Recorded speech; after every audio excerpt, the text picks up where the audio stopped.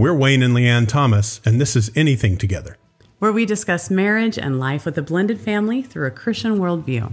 And today we're going to be talking about marital communication, where we've gotten it wrong, what we've learned, and how our communication skills as a couple have improved throughout the years. So we're glad to have you with us for episode 3 on the Anything Together podcast.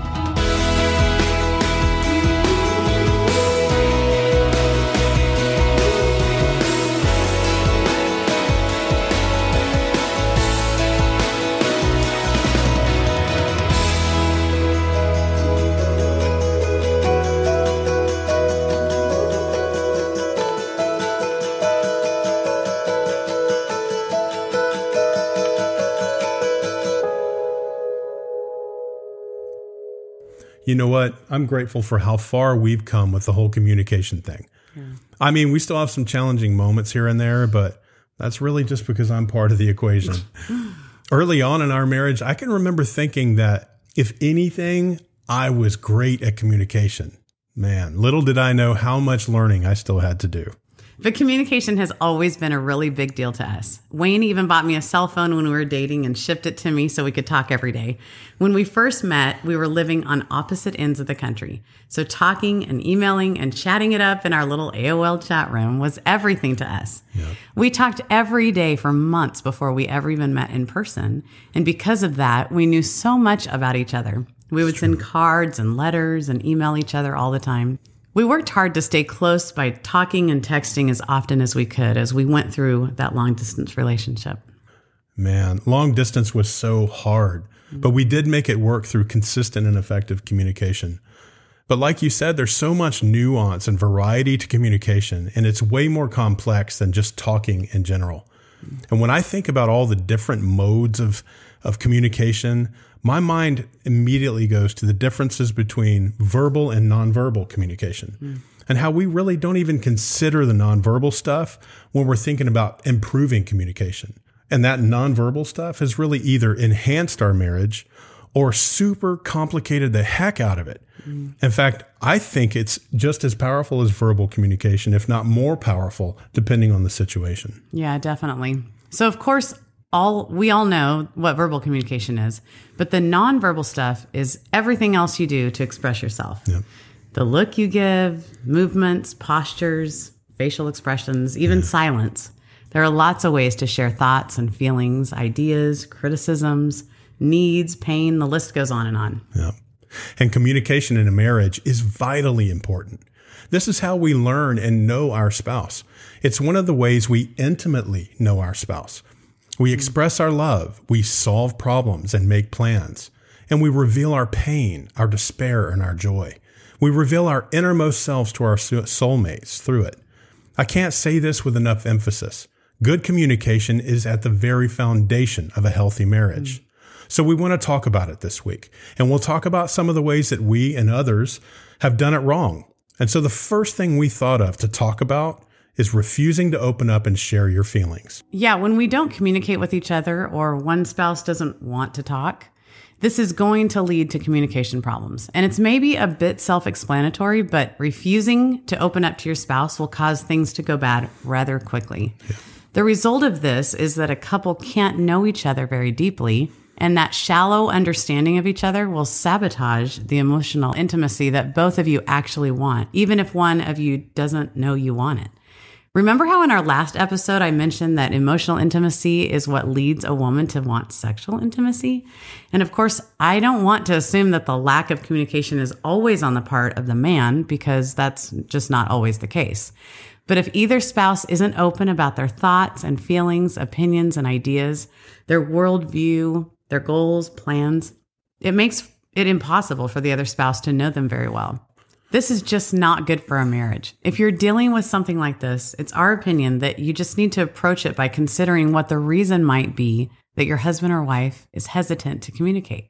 And there are a number of reasons why people might be like this. One of these things could be past trauma, and it could be a result of any number of traumatic experiences.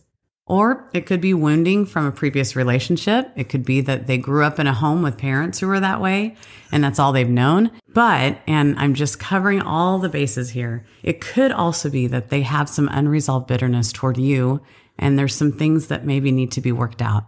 And so maybe they're choosing not to share themselves with you. It's important, though, to seek to find out what that reason is for this lack of communication. So it's tough because you're going to have to communicate about the lack of communication. But this is where we would say, don't give up. Create opportunities to discuss what might be the cause and get to the bottom of it. But your approach is so important. I mean, maybe they stopped talking a while back because they don't feel love and support from you that they need. It is possible that while you don't believe you've done anything to cause this lack of communication, your spouse does. But then there's a different variation to this where the spouse who isn't communicating well decides to just say everything they think the other one wants to hear simply to avoid conflict. This is not communication. It's avoidance and appeasement. And listen, there are all kinds of people in the world with different tolerances for different things. And what I'm saying is, when it comes to conflict, we all know that there are some folks who let things bounce off of them a little easier. Some people just aren't as bothered by conflict or confrontation. And then some people are super freaked out by it. So freaked out that they avoid it at all costs. So if you figure out that your spouse is doing this, there are some things you need to consider. 1, what is their tolerance for conflict? 2, how aggressive have you been with them in previous conflicts? And 3, is it possible you've inadvertently scared them away from sharing themselves with you based on your past anger or aggression in those conflicts? Heck, maybe you were aggressive on purpose, in which case it's possible you were gaslighting your spouse. But that's a topic for another episode. Now, is it possible that this husband or wife is operating this way based on an experience they had with someone else? Of course. But you owe it to your marriage and to your spouse to honestly and humbly approach this to find out. And then there was my situation. I remember early in our marriage, there would be things that would bother me, and let me be fully transparent, I was easily bothered. I was pretty self-centered and I had very little patience back then. But I would feel bothered by things, usually by little insignificant things that annoyed me. But I would suppress those feelings in order to stay peaceful with Leanne. I didn't suppress all of them. We still had disagreements. We would bicker like all married people do. But over time, those things that I would suppress started to build up. And then one day, out of the blue, I would completely lose my temper and blow up on her because I had been stacking things internally and not dealing with them appropriately. Now, there were some other things at play in me back then. I had some unresolved issues from my childhood, and I had some wounding from previous relationships as well. So I was carrying around some baggage. But let me be clear, most everyone else in this world is carrying around baggage of some kind. And these things can compound communication problems. So in light of all of that, refusing to communicate, even when what you think you're doing is keeping the peace, can actually cause bigger problems over time. And now Leanne and I are very intentional to talk regularly about everything. If I'm looking like I might be holding something inside, she presses me about it. And if it's trivial, then it's out in the open and we can deal with that thing too. Because being upset over trivial things is such a waste of time and emotion. And it's something I'm constantly working on too. And what I mean by trivial things is it's things that really I shouldn't be upset about in the first place. I am a work in progress. And there's another side to this thing also that I'm thinking of, and it's the refusal or avoiding to confess or apologize for a wrongdoing, avoiding apologizing when it's called for. Look, we've all sinned against our spouses. We've all made mistakes in our marriages. And I can't think of a single successful marriage that I know of that has succeeded without a whole lot of forgiveness. So we encourage you to be keenly aware of your own sins in your marriage and always be quick to confess and apologize for them. Okay, the next problem area of marital communication we want to talk about is our reactions. Yeah, raise your hand if you've never overreacted to your spouse. Go ahead, I'll wait.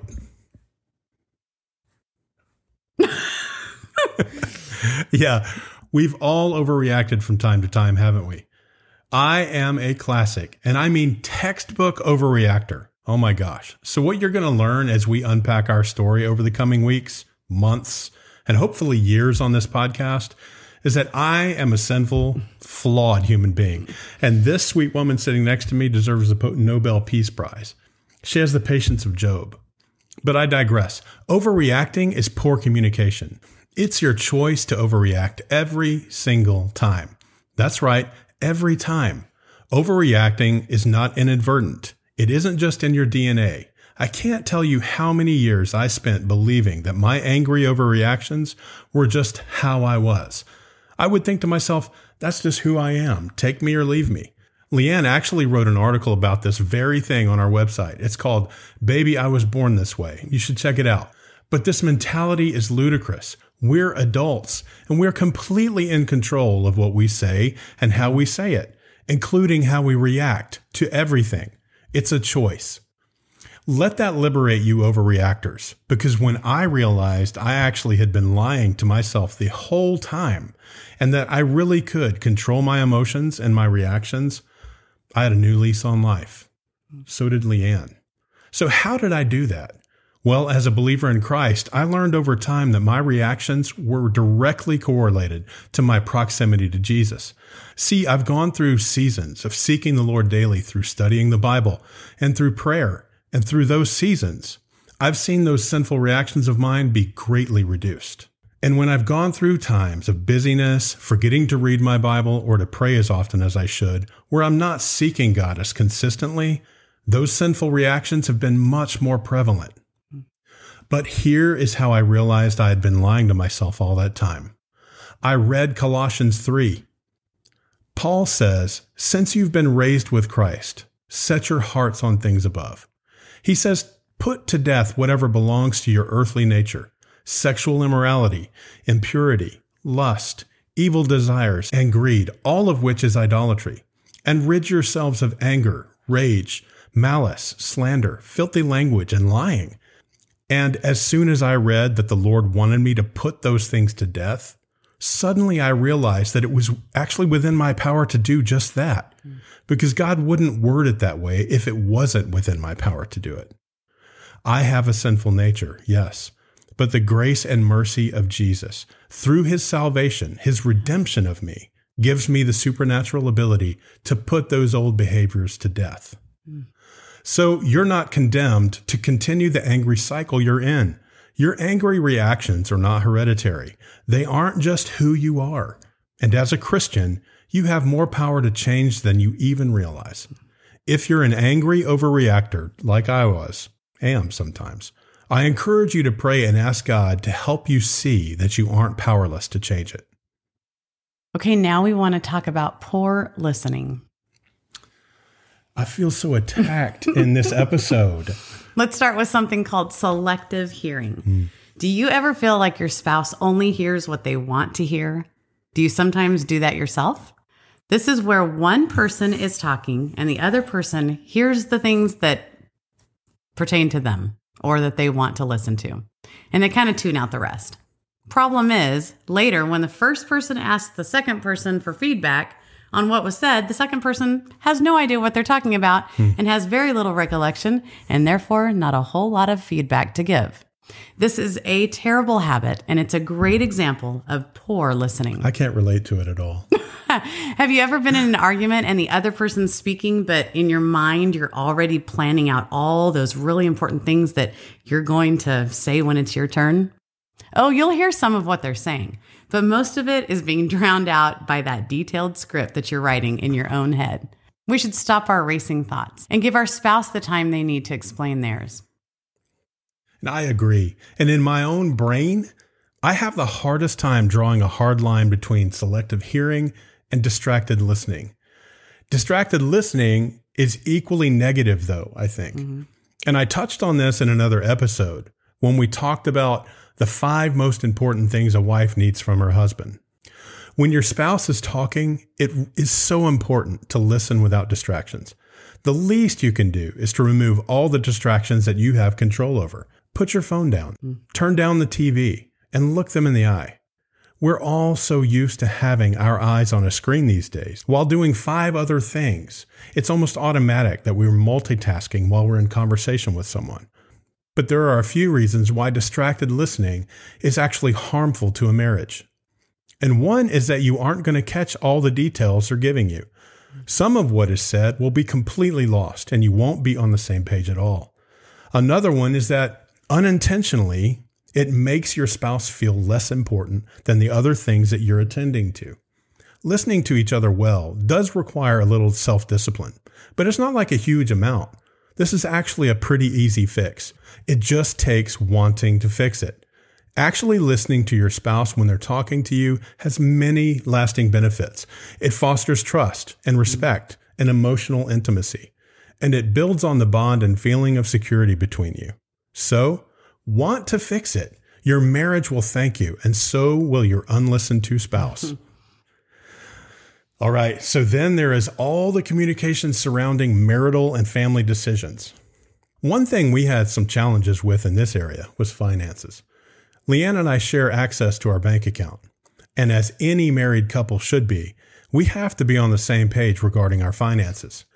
Early on in our marriage, one of the things that caused some conflict, some friction, was when one of us would spend money without talking to the other first. Healthy communication in a marriage requires honesty and full transparency, and spending money from a shared account without your spouse's knowledge isn't fair unless there's an agreement between you to begin with. Now, it was a pretty cut and dry fix for us. So what we agreed to do was to never spend over a certain amount, an amount that we agreed upon together, a spending limit. And then we wouldn't spend over that amount without talking to each other first about it. So, if you're struggling in that area, just know it can be a simple fix. Leanne and I made that change and never looked back. It works.